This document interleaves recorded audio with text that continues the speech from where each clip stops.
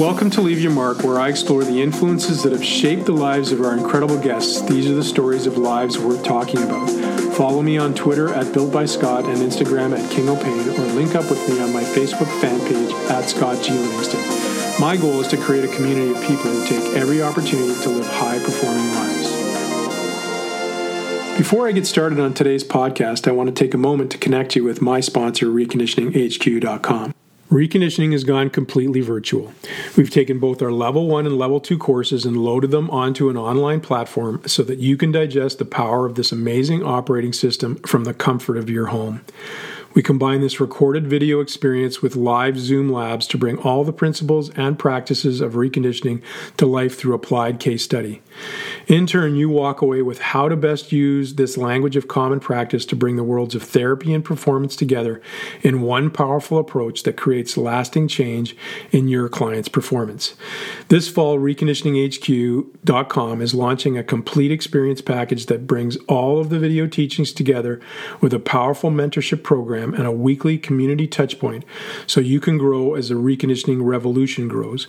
We are truly excited about the possibilities. We believe that success in any venture begins with the right mindset. We know that the statistics for burnout in human performance are significant and that many of our colleagues face questions every day about personal fulfillment and living their best life. This is why we've started a landmark program for human performance professionals called Empower You. This program is all about crafting your best life, living purposefully, and enjoying the fruits of your impassioned labor. We start our next quarter in September, and we'd love to have you along for the ride. For more information about reconditioning courses or our amazing Empower You program, head over to reconditioninghq.com and use the coupon code LYM50 for $50 Canadian off the program of your choice. Understatement alert: for sports performance coaches and proactive healthcare professionals, the last 6 months have been very challenging. We are now seeing the permanent changes in our profession. How our services are delivered are affected, and we must adapt. Providing safe and effective health and fitness coaching has never been more needed, yet never been more uncertain. Matrix Fitness Canada wants to help you in your journey. Matrix Fitness is a premier brand of fitness equipment designed for organizations, professionals, and exercisers alike. If you are refreshing your facility, they can help. If you are in need of setting up clients with their home gym space, they can help. The Matrix Fitness Canada Ambassador Program is designed to help you expand the reach of your services.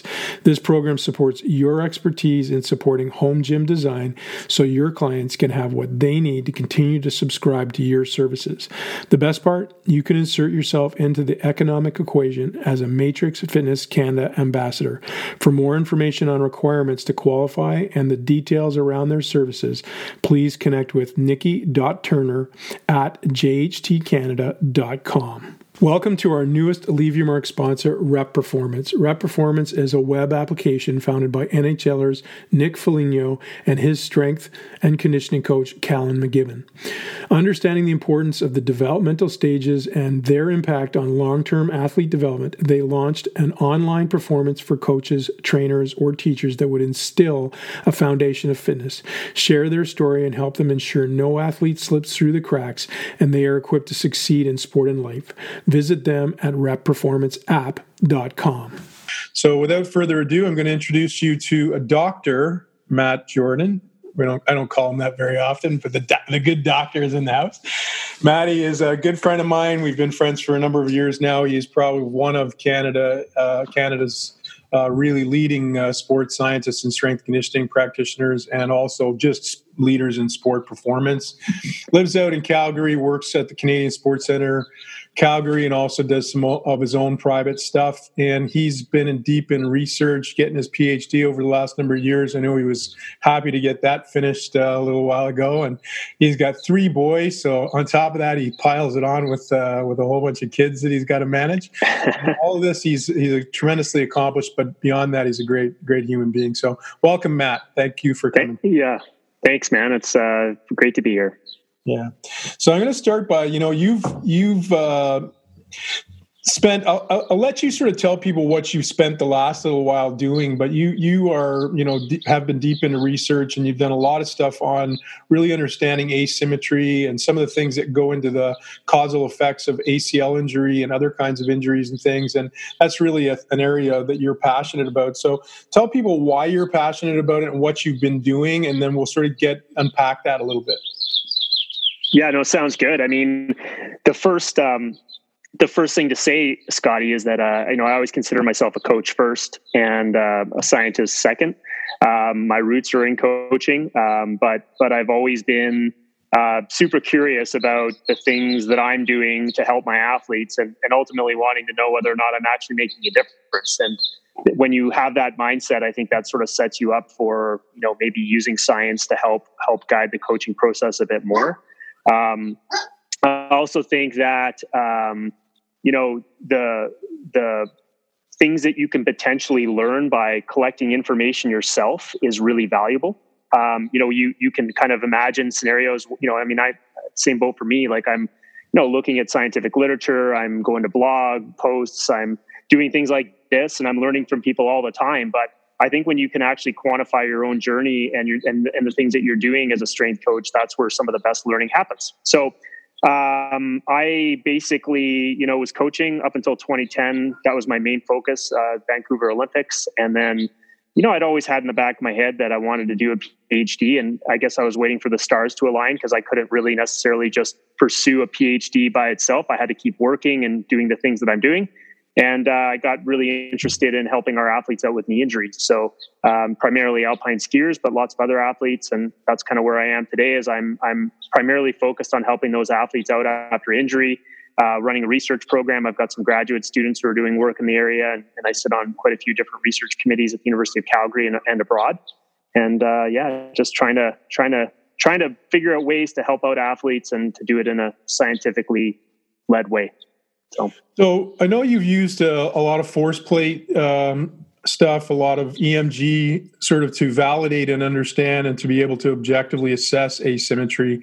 Maybe you can sort of explain to us in general how you go about sort of trying to quantify the asymmetries that you find and what you're actually looking at. And then maybe we can spin off of that to where that takes you and how it informs you about what you're doing. Yeah, sure. I mean, I think the first thing to kind of distinguish is between kind of limb symmetry and then asymmetry. I know that seems like semantics, but it's actually a little bit different. When you think about limb symmetry, you're typically talking about capacities like your strength, your power, your rate of force development. And the whole notion there is that you're trying to get to right side within a few % of your left side, minimizing that difference side to side when we talk about how strong or how much power somebody can generate. But when it comes to movement asymmetries, these are inherent in everything we do. I mean, that's kind of a really important point here, is that kind of operate on this idea that everything we should do should be perfect, outwardly appearing perfect in terms of precision of movement and whatnot. But the reality is we're highly asymmetrical in how we move, and that's actually important. And it's actually an important thing because it gives us bandwidth to be able to solve problems in novel ways, in unexpected circumstances where we need to have the bandwidth to adjust what we're doing to be able to meet the demands of our world. So, when I started off doing this, it was pretty organic, actually. I mean, I was, primarily, I think at the time, just, wanting to maybe get better measures of this idea of limb symmetry and output. But as I was using the dual force plate system in our weight room back at the university at the time, I was in the Olympic Oval as a coach, it was just super helpful. I mean, put 2 plates underneath each of the feet and have people squat, jump, power clean, whatever. And it was really cool to see how the right and the left contributed to the overall ground reaction force of that body center of mass. And it was valuable because when people were hurt, we could sort of see and measure these changes over time. But there was lots of counterintuitive things that came up. And this is why I guess limb symmetry is different than movement asymmetry. One of those crazy things that we would observe is that we'd take an ACL injured athlete and we'd identify this phase of movement and jumping called the eccentric deceleration phase. That's where you're basically putting on the brakes as you change direction in the downward position. You're heading down towards the ground and you're about to reverse your downward acceleration so you can start to come back up. And we would notice that in certain athletes and at certain phases of rehabilitation, they would actually, there would be a greater contribution to the ground reaction force from the injured side. And so right away, you're like, well, that doesn't make any sense. Why would they be doing that? And then when they would be in the propulsive phase, they would do what you would expect, which is load through the non-injured side more. So we started to observe these strange, things that kind of at the initial beginnings of all of this sort of thwarted my hunches and hypotheses about what I was trying to chase. But then I started to think about it like that. I was like, you know what? It's probably important that we have some asymmetries, and it's probably important that these are variable. And sure enough, when we look at the science, what we see is that asymmetries are really task specific, movement specific. They're variable. They change within a single session and over time. And I guess what we're trying to use is the dual force plate system to capture when asymmetries are what we would expect and maybe when they're not, and to use them to help inform our decision making around return to sport after injury. Beautiful. When you talk about being informed, what have been some of the other, call it outcome outtakes that you've had? Maybe you can say a story or an example of something that you didn't expect or you expected, and you were sort of, surprised by that. And since then, you've really looked at that as an important point of embarkation for deciding whether somebody's ready to return to sport or not, from the information that you've gathered. Well, I mean, I think the biggest thing that I would say, and I think the thing that would be most applicable to the listeners, people that that we're sharing knowledge with today, is that people can appear highly functional when it comes to performance tasks. How high do you jump on one leg? How far do you jump on one leg? How strong are you on one leg? How much do you squat, single leg stance, right to left? They can appear outwardly extremely functional. I'll use that in scare quotes.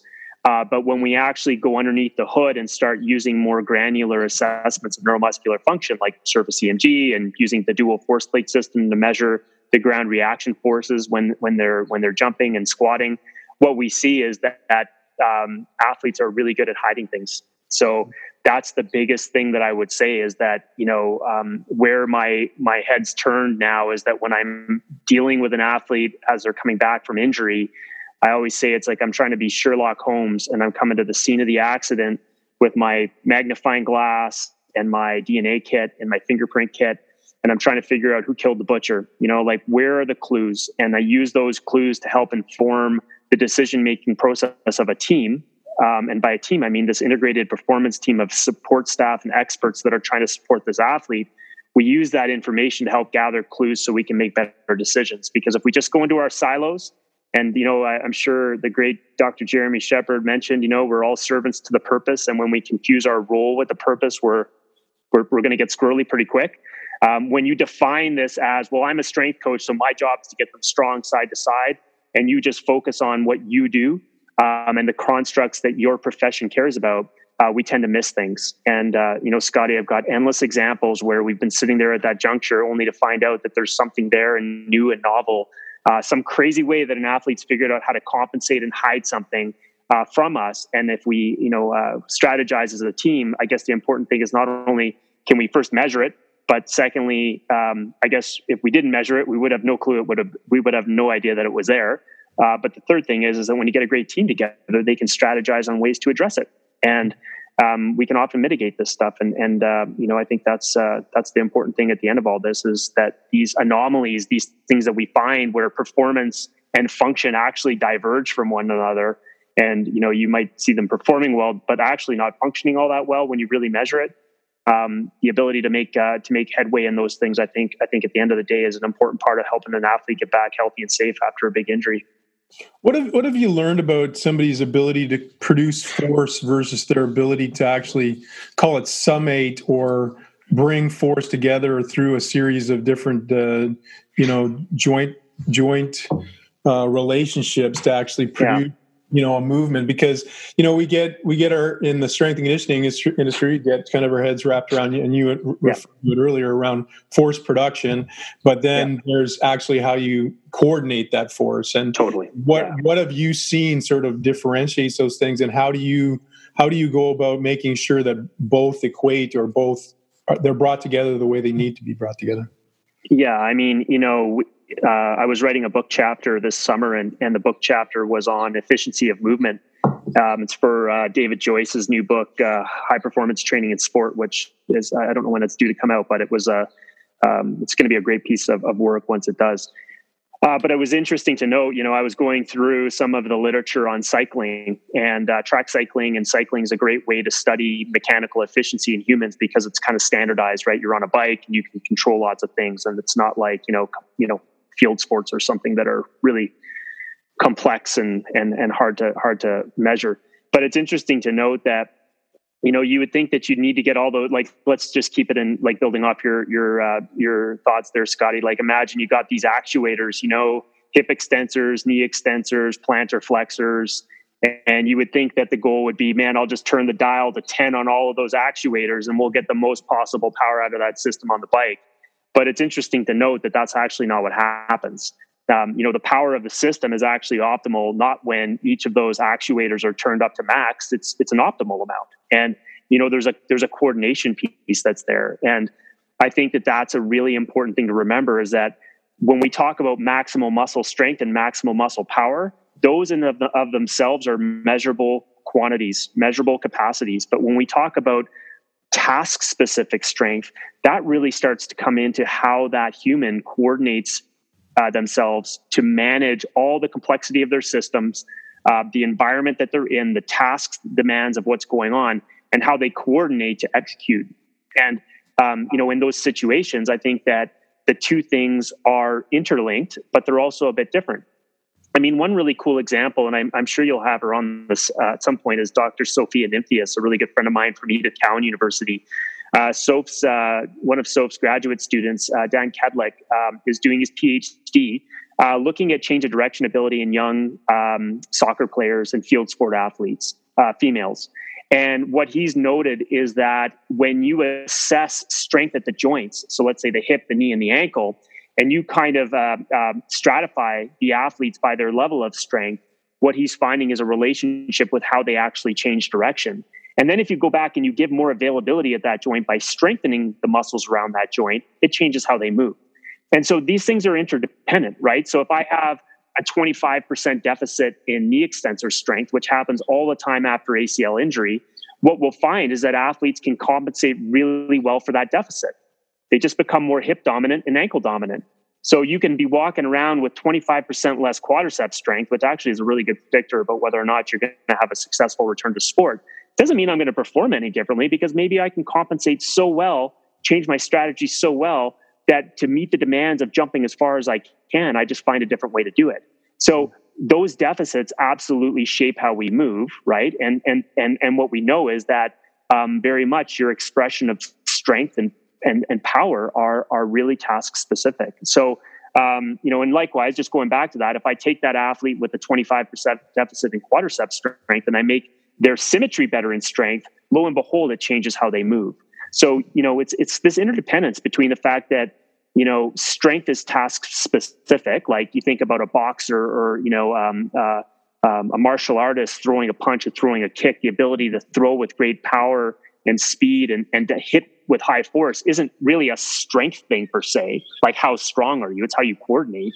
But on the other hand, we know that by changing the constraints in that human, by changing his or her strength, it's going to shape movement. So that's, I think that's how I think about it, Scotty, is really much that, there's an interdependence between how strong our muscles are and how we move. Mm-hmm. And where we get confused sometimes is thinking that if you just turn the volume up on all those muscles, you're going to be performing better. But that's not, it doesn't necessarily seem to be the case. So yeah, it's how we think about the problem, I think, that's important. Very cool. We've got a few questions coming in, so I'm going to let Jamie read one of the questions to you.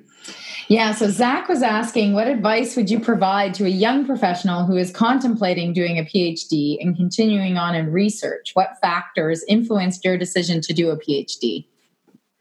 Well, I mean, the first point is don't. What's that? Sorry, Scotty? First of all, he was nuts, but that's okay. I know.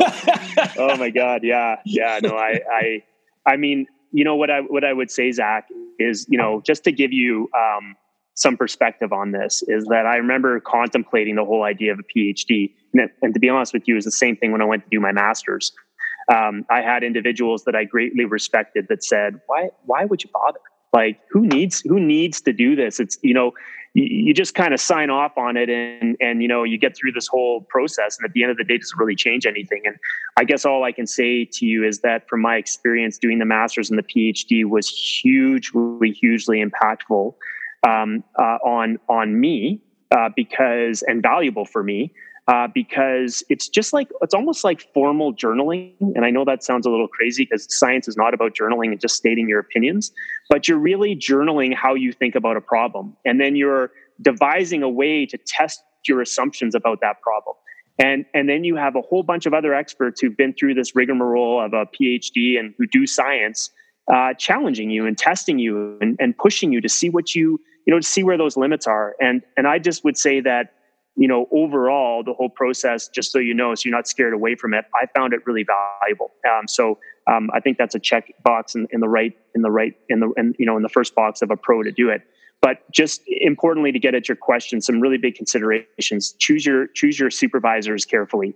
I think some of the horror stories you hear are about students that kind of get locked in underneath a supervisor where they're, especially if you're interested in still working while you do your graduate work, you don't want to get locked in to be the sort of, in a very inflexible situation that doesn't allow you to grow in the multiple directions that coaches need to keep growing in, even though you're doing your studies. So having that flexibility with a supervisor and that understanding that you need to have some flexibility to be able to grow in other areas as a coach is super important. And I think the second thing that I would say is you really want to focus on finding questions that are important to you. And by this, I mean, the reason that I connected, for example, in my master's work and my PhD work to the process of the research was because I really cared deeply about the questions that I was trying to answer. And I believe they were really important. And again, I would say this from having observed other students, is if you're getting into that world and you don't give a crap about what you're studying, which happens a lot, you just are now into it to get the piece of paper and to get the letters after your name, it can become a grind. So I always kept that sort of close to my heart, is that you want to be passionate about what you're studying and do it because you care. If you can keep that in, it'll give you the motivation on those long, dark days to kind of keep pushing through. Final point, and then I'll wrap it up because I don't mean to be long-winded here, but I think it's another important thing is start today. Every single time you guys write programs, you're doing science. I mean, we forget this. The scientific process about observing and then arriving at a problem and then coming up with a hypothesis and designing something to test that hypothesis and then gathering data to see whether or not, there's evidence to kind of reject that hypothesis that we call the null hypothesis. That whole process kind of happens organically with training. You do it all the time. You meet an athlete, you gather information, you arrive at a problem. You come up with a hunch that if I prescribe this particular exercise program in a specific way, it's going to elicit some change. And that change is going to occur in some sort of timeline and across some parameters. And I'm not saying that everything you do is measurable necessarily, but there are things that are measurable. And I think if you get in that mindset right now as a coach about testing your own ideas every time you write a program, you'll find that you actually get a bit of a bug for the science part of it, which I think is, once you get that first little bug of how good it feels to kind of go through the process of challenging your assumptions and your ideas, it's a lot of fun. It makes training and programming as a strength coach so much more interesting.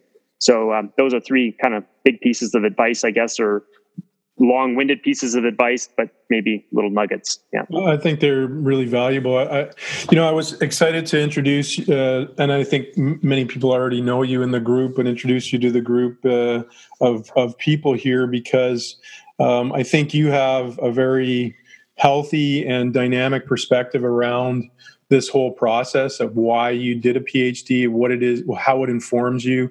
I think sometimes nowadays it's become kind of a bit of a checkbox that people expect they think they have to do. And I think neither do you have to do it, or should you not do it, in the sense that to your point, you should be doing it because you really are curious and you want to expose yourself in that curiosity to higher and higher levels of objectiveness and thought from a lot of different angles. And I think that's the power of it. Good on you. I want to sort of pivot off of what we were talking about and get into a little bit around how, what you've learned in the last, through your scientific exposure in the last, say, 10 years, has informed your training programming. So when you look back at how you used to train athletes and how maybe you look at it now, what do you do differently because of what you've learned in the last 5 to 10 years? I'll answer generally, and then I'll give one specific example. The general response is that when we are involved in the care of an athlete who's coming back after injury, we don't leave anything to thoughts, emotions, feelings, and just, we hope it works. Like we really are trying to scrutinize our decision making, and we are trying to do that because of the fact that athletes can hide so much from you in terms of functional deficits that are trainable. And honestly, my experience is you don't know they're there unless you measure them. And so I think that's the first global answer, is that, the whole idea of being Sherlock Holmes and trying to figure out what the athletes are hiding from you is an important thing to think about.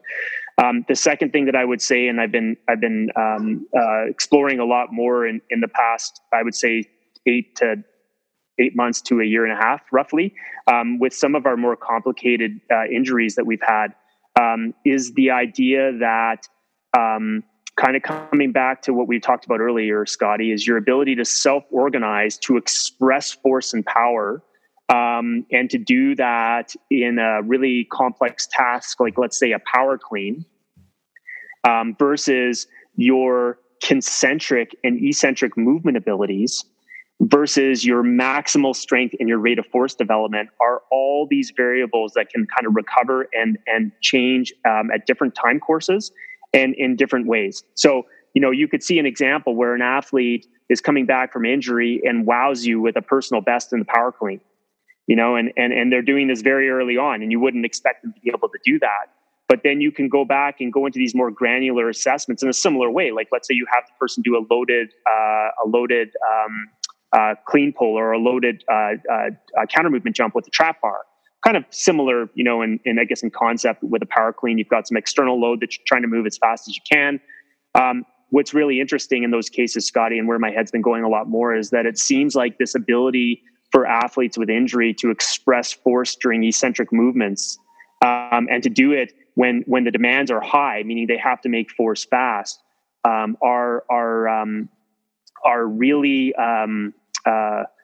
an important place for us to focus throughout the rehabilitation process. And it's something that I think has been overlooked, because we often just look at how far did you jump, how much extensor torque did you put out in a dynamometer, but that capturing that dynamic eccentric movement is something that I believe is an area for me of like future interest for research, but also something that more and more I'm trying to quantify more effectively so I can inform my programming better. Because it does seem, and this is an anecdote, it does seem that when you target in and you find those deficits and you target your programs to address those deficits, we can actually restore those to let's say a comparable level to what they would have had pre-injury.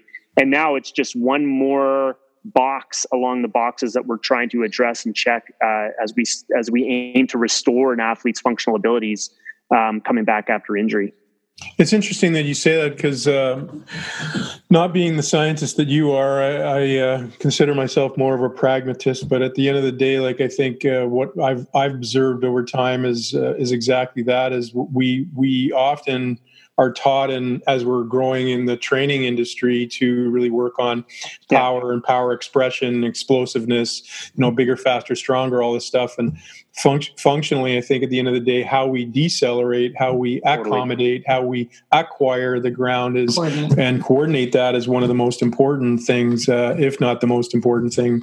We need to be able to stop ourselves before we can, explode forwards. Like, you don't want to build a car with no brakes, so to speak. No, absolutely. And Scotty, I think, I think that's the dance between, like, that's the dance that we're doing as coaches between, what we see and observe and our hunches and then maybe what we are able to kind of back up with a bit of science down the road. But I couldn't agree more. And another anecdote for you, and anecdotes are these one-offs that means that if we tested this on 100 different people and we aim to do it in a very systematic way, we might find the anecdote is nothing more than an outlier or just happen to be, a random occurrence, but has nothing to do with something real happening.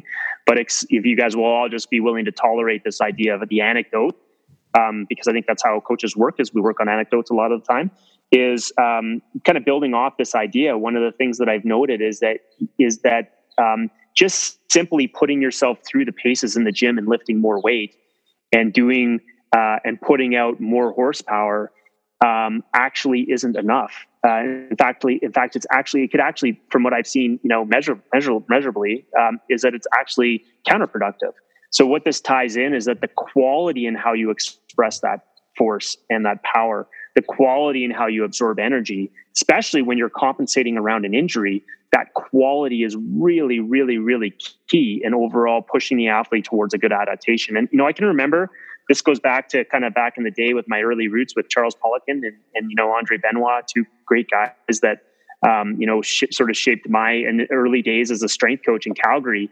But I can remember talking to Charles and especially Andre saying, Matt, if you're, let's say I was doing a bench press or something or a squat, and, you'd say, if you're not adhering to the technical, to strict technical execution and strict technical mastery of the movement competency, you're going to hit a plateau through which you cannot get any stronger. So, for example, if I'm doing I'm just using this because I'm sitting, but imagine I'm doing a bench press and I lose my scapular control and I grind myself as I'm pushing the load off my chest.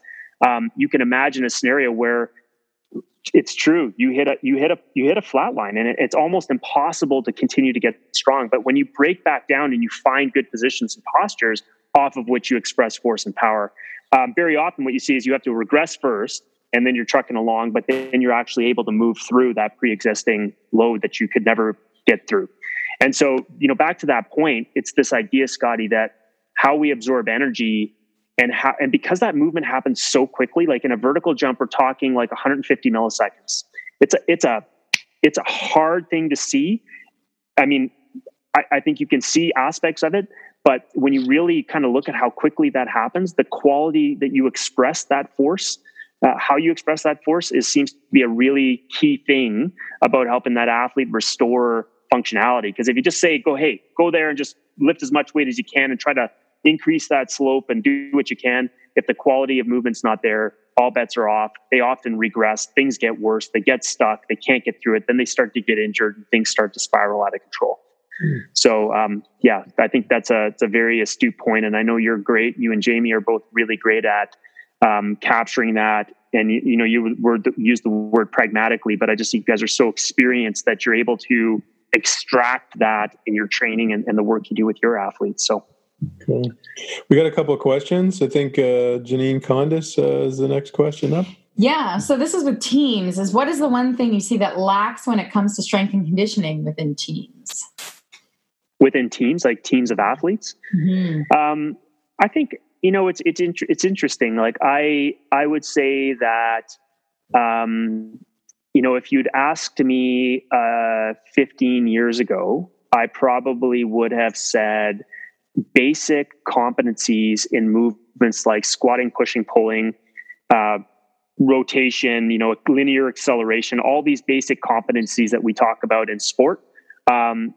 Generally I would say that they were very, very low.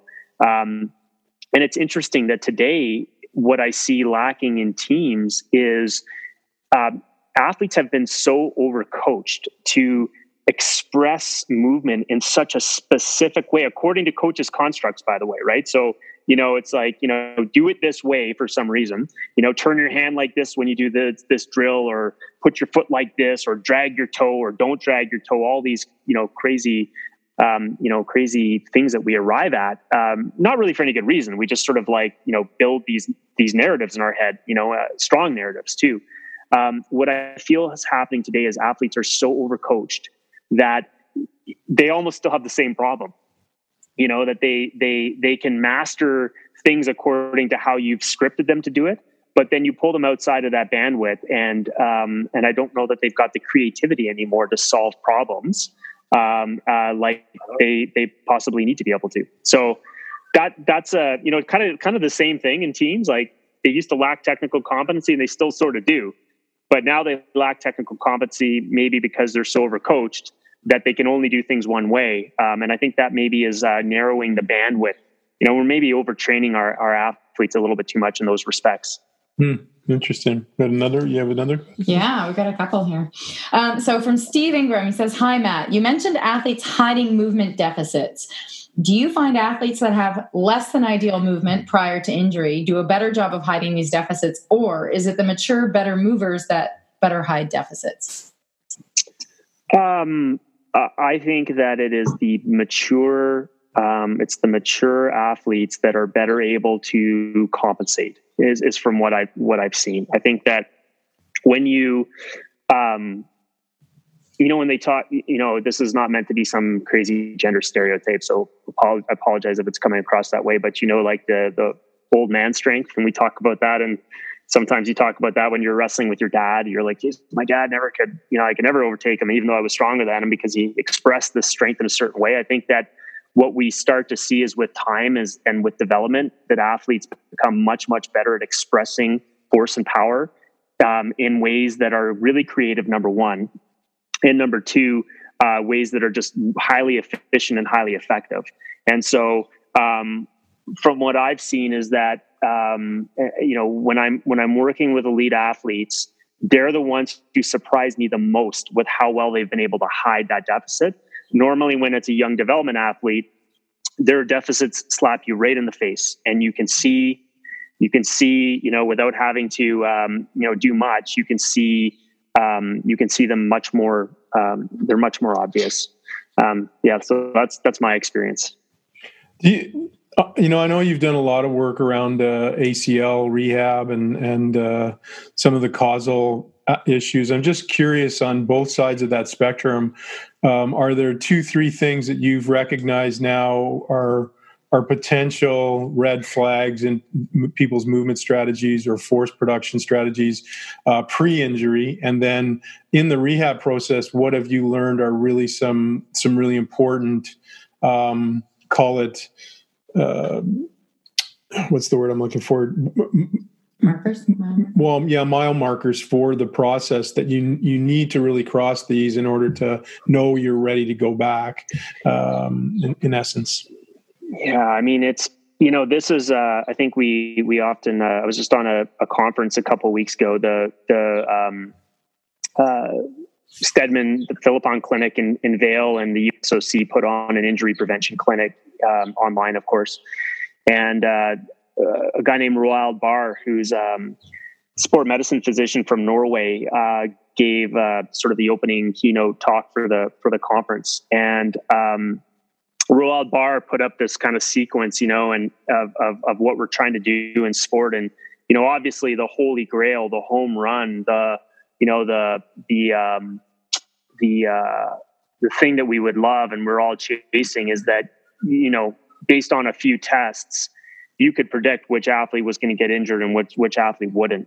And, I think that the challenges with that idea is that injury events are so complex, and there's so many things that are wrapped into them, that the ability to predict is, I think what we see is that it's tough, right? It's tough to do that on a with the accuracy that I think we would all say we would need to have. But kind of moving beyond that, Scotty, I think where my head goes is more along the lines of being able to pinpoint these trainable deficits. Like what kind of care about is, you kind of care about on any given day in, day out, is what can I change? What can I change through training? And I'll just, I know this is kind of segueing a little bit from the question, but that same day, so Roald Barthes kind of kicks it off in the morning with this idea, he says basically why prediction of injury will probably never work, but doesn't mean that you don't baseline your athletes, because you can find things that you didn't know were there and you can address them. And then later in the day, Sophia Nymphius did a beautiful presentation talking about the female athlete. And she was saying, we focus on all of these things like the phase of the menstrual cycle and just being female and all these factors that are related potentially to injury. But she went back to something really obvious that, nobody adjusts for things like how strong somebody is, coming back to basic things like, not only do I move competently, but I also have enough strength to absorb that energy and to be in those high force scenarios. Nobody adjusts for that. And she said, why don't we look for things more like that? And I guess this was a paper that she cited, and I don't remember it off the top of my head, that most female athletes actually have less qualified strength and conditioning coaches working with them. So, she's like, if you want to adjust a problem, which is supposedly that females, because you're a female, are more at risk for injury, her words, not mine, were that let's start making sure that we adjust for the controllables and control the controllables. And, let's adjust for things that we know are important, like how well you're physically prepared for high risk environments. So anyways, kind of coming back to, I kind of deviated a little bit there from the question, maybe, Scotty, but I think those are some important thoughts about the process, because I just don't think that for me to get on the call and say, hey, here are the 5 predictors that you need to look at, and here are the 5 things you need to do. I mean, I think you guys would probably all enjoy that, but I would be lying through my teeth, because there are very few things that actually have the evidence to support that. I will say this, just because I think it's important just to give this importantly to the group, as I do think that coaches had on now that those eccentric deceleration abilities and those times where we're absorbing energy, I think they're particularly important. And I think that's a place where, don't just look at how much low weight the athlete lifted and how high they jumped and how far they jumped right to left. To Scotty, to your point, we really need to be thinking about how they absorb energy and how not only how much they can do that based on their muscular capacities, but how do they coordinate to do that as well? Because those are 2, I think, essential things to help reduce the risk profile for an athlete in the case of, preventable lower body injury. Awesome. Well, as you know, I mean, reconditioning is this, this idea of trying to bring the 2 worlds of therapy and performance training together and giving them sort of a common language of practice. And, you and I have had great conversations over the years around this whole subject matter. The common practice in most situations is you have a therapist who starts out that initial rehabilitation process, and then there's going to be some point in which that hands off to a training practitioner because of either circumstances, insurance ending, the next stage, or even qualifications and capacities. It's that transitional point that sometimes is a deficit space in terms of what the therapist has done to educate, produce, and prepare the person to what the strength and conditioning coach believes they should be working on. What have been some of your insights in your process of growth and development professionally that have allowed you to make that handoff smoother, so that you understand what the therapist has done, where this athlete is in transition, and where you're going now, so to speak? Yeah, I mean, I think the biggest thing is understanding, the purpose and understanding my role in serving that purpose. Where things get super confusing is when you begin to think that your solutions are the solution to improve sport performance. And let's just face it, when you look at an elite athlete who expresses force and power and does all these amazing things on the field of play, it had nothing to do with their strength and conditioning coach, or very little to do with how they do that. And instead, what the therapist and the strength coach are doing are unlocking maybe a little more potential for what was already there. And I think things get really, really squirrely when we start to define that according to the things we care about. So if you're an Olympic lifting coach, and I'm not trying to pick on Olympic lifters because I love Olympic lifting and don't do it anymore really, but back in the day I did. you'll notice that strength coaches will have a bias towards being like, the Olympic lifting becomes the most important thing for any athlete to do. So we measure based on how great our athletes Olympic lift, rather than stepping back and thinking to ourselves, it's about how they express performance in their sport. And we are helping to unlock a little bit of that. And to that end, when I think it comes down to unlocking that potential, the interplay between the therapist and the coach, the strength coach, is so important, because it's the nuance, right? At that level, it's the nuance that actually can make the difference. And when we start to overcomplicate things, and by overcomplicating things, I mean, there's endless examples of coaches where and therapists for that matter, that try to create these models that don't unlock potential. They're about fulfilling their own ideas, really, right? Mm-hmm. When we sort of see ourselves, go back and, the thing that Jeremy Shepherd always says, when we keep ourselves as a servant to purpose, and we work in collaboration to help unlock, I think that's where I've been at my best. I feel like that's where, we've been able to have the most impact with an athlete. And that's why I think that relationship is so key. They go hand in hand, right? I'll go back to this idea that, sometimes people will say, "Wow, doing leg extensions aren't functional."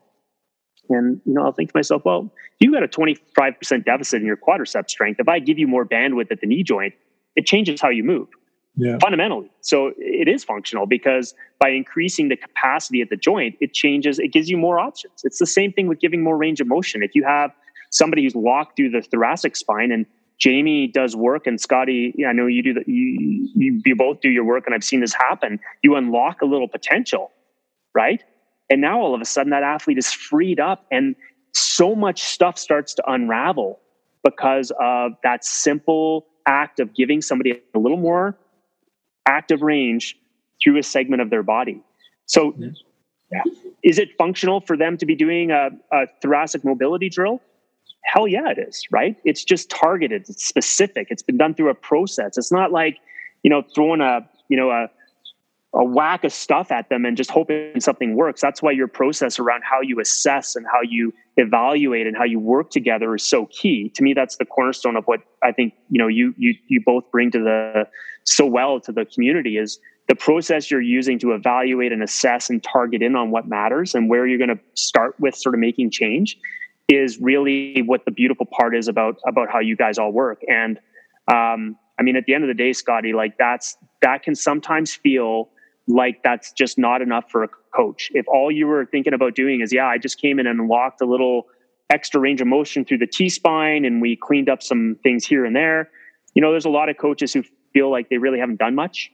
And that's where we get into trouble, because, you start doing more and more and more thinking that you're helping, but you're not. You're serving your own need to feel important, rather than just being okay with contributing a little bit to an overall very complex and very complex but also highly impressive world that we work in, which is these amazing athletes expressing movement, expressing force and power on the field of play, and doing things creatively with their bodies and minds that, very few people in the world can do.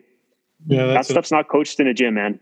It's not coached in a gym. It's coached. It's brought to life by experts in very surgical and specific ways, and using processes like the ones that you guys teach on. That's a beautiful response. We have a couple more questions. I do.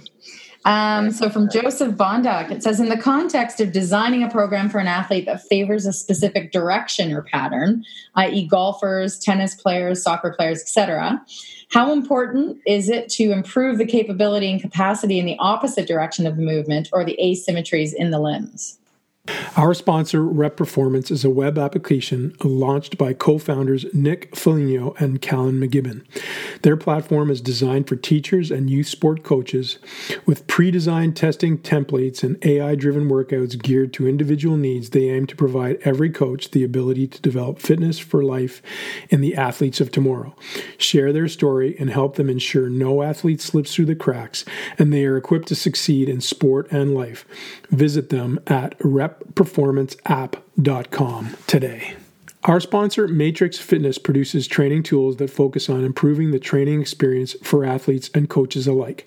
With equipment that focuses on building speed, power, and explosive performance in most efficient manner, Matrix has partnered with some of the top sporting organizations worldwide. COVID has forced us all to rethink how we are offering our services. With that in mind, Matrix Fitness Canada has created an ambassador program designed to help you expand the reach of your services. This program supports your expertise in supporting home gym design so your clients can have what they need to continue to subscribe to your services. The best part? You can insert yourself into the economic equation as a Matrix Fitness Canada ambassador.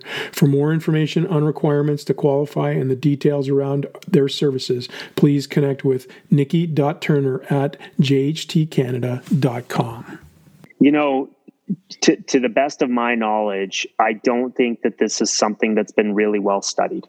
And, I would say that I had a really interesting, I was last summer, and Scotty, I know you and Jamie were here the year before me, but I was down in Philadelphia at the 76ers had their sports science conference last year, and it was great.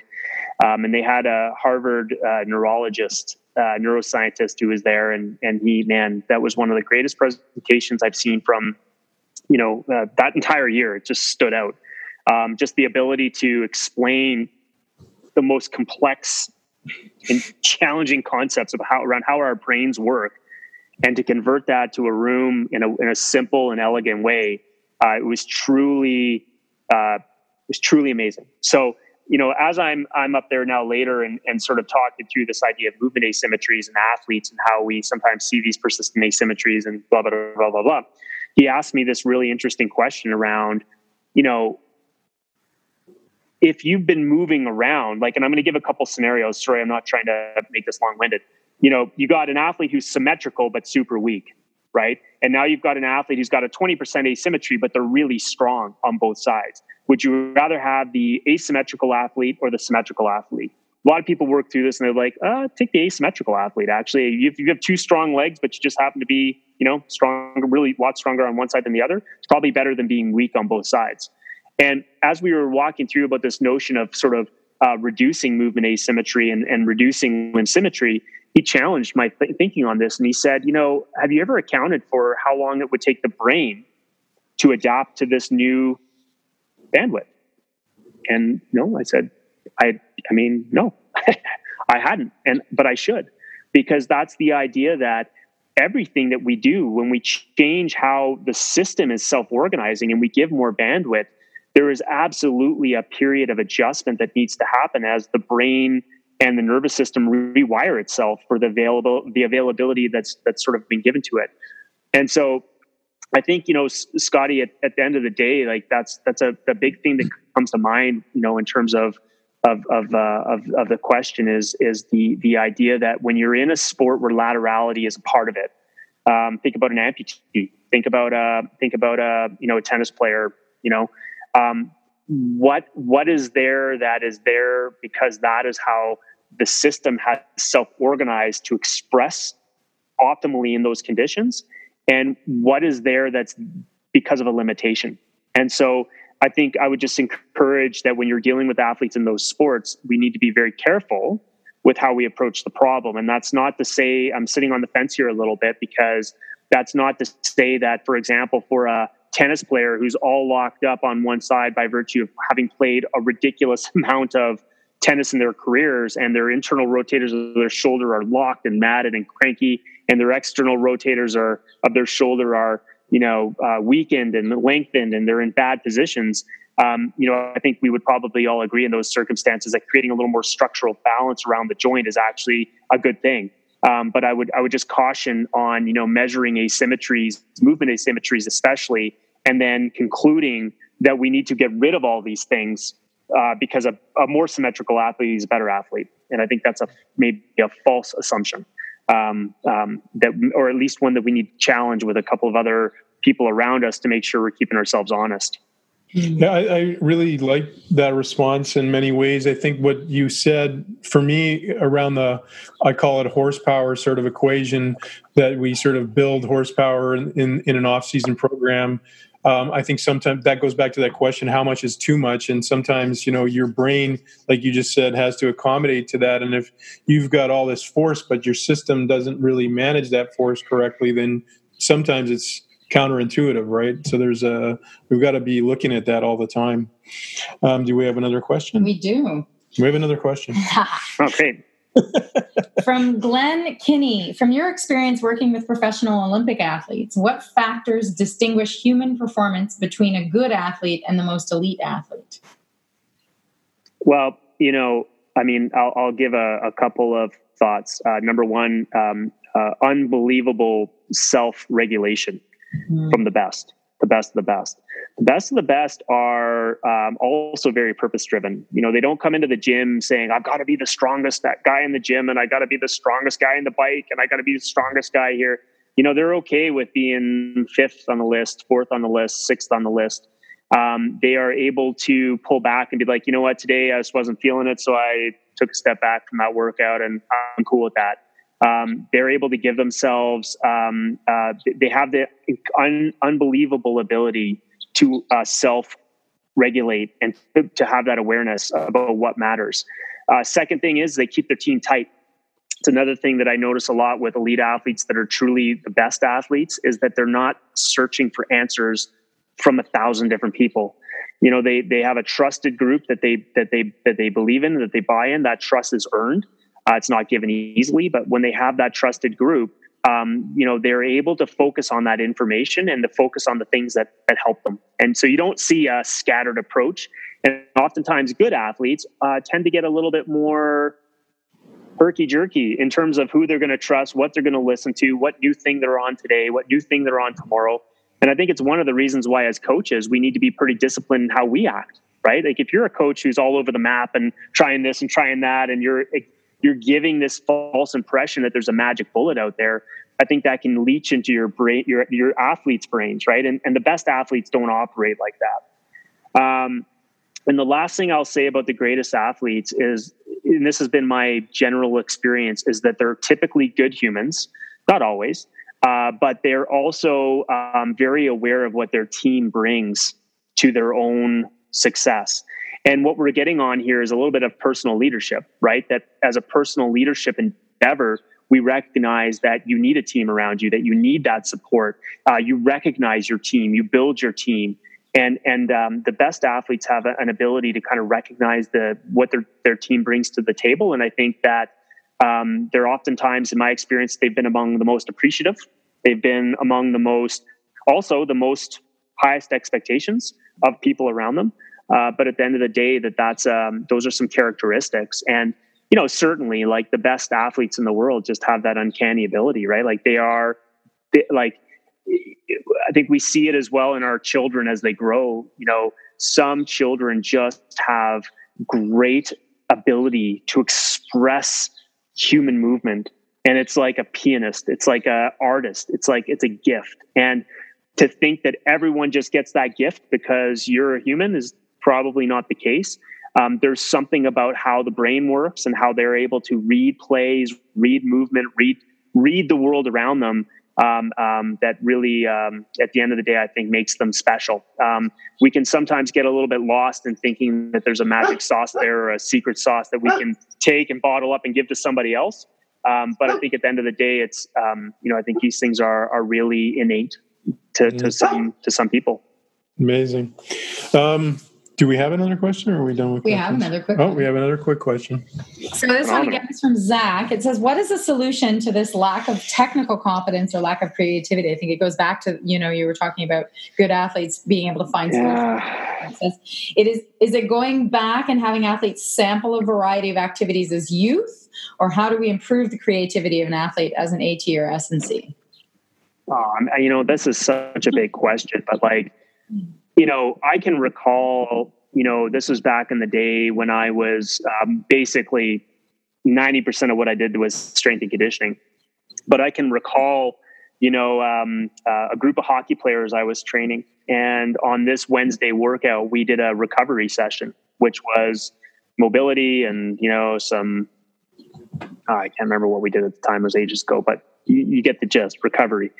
And I remember at the end of the session, the guy who'd kind of been I guess you could call him the agent of the players, came up to me and said, "Listen, Matt, you gotta do more in these sessions. Like, parents are expecting that their kids walk away sweaty and sore and vomiting. And if they don't get that, they're not going to want to spend their money with you."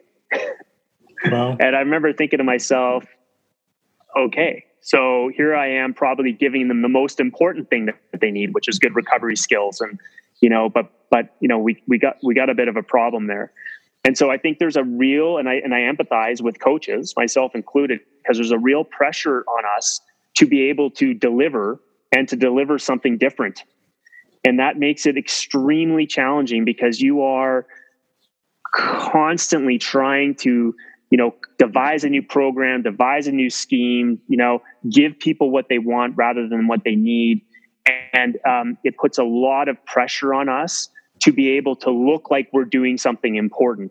And to that end, if you're not on a track with your 20 athletes and coaching everybody and screaming at everybody and band here, arm here, up, whatever, and there's not that outward appearance that you're actually doing something, there's a fear in a lot of coaches that you're not doing anything, and it's going to be perceived like that. And so I think it's a challenge with our industry, right? Because we're trying to serve a purpose, but we misconstrue that with the role, right? And I think at the end of the day, we're definitely a part of the problem, but I think it's because we are so there's so much pressure on us to figure out how to create value, and I think that's where one of the big sources of issues are. And the second thing I'll say is, I'd love to see some data on this, and I'm sure it exists. I'm just unaware of it.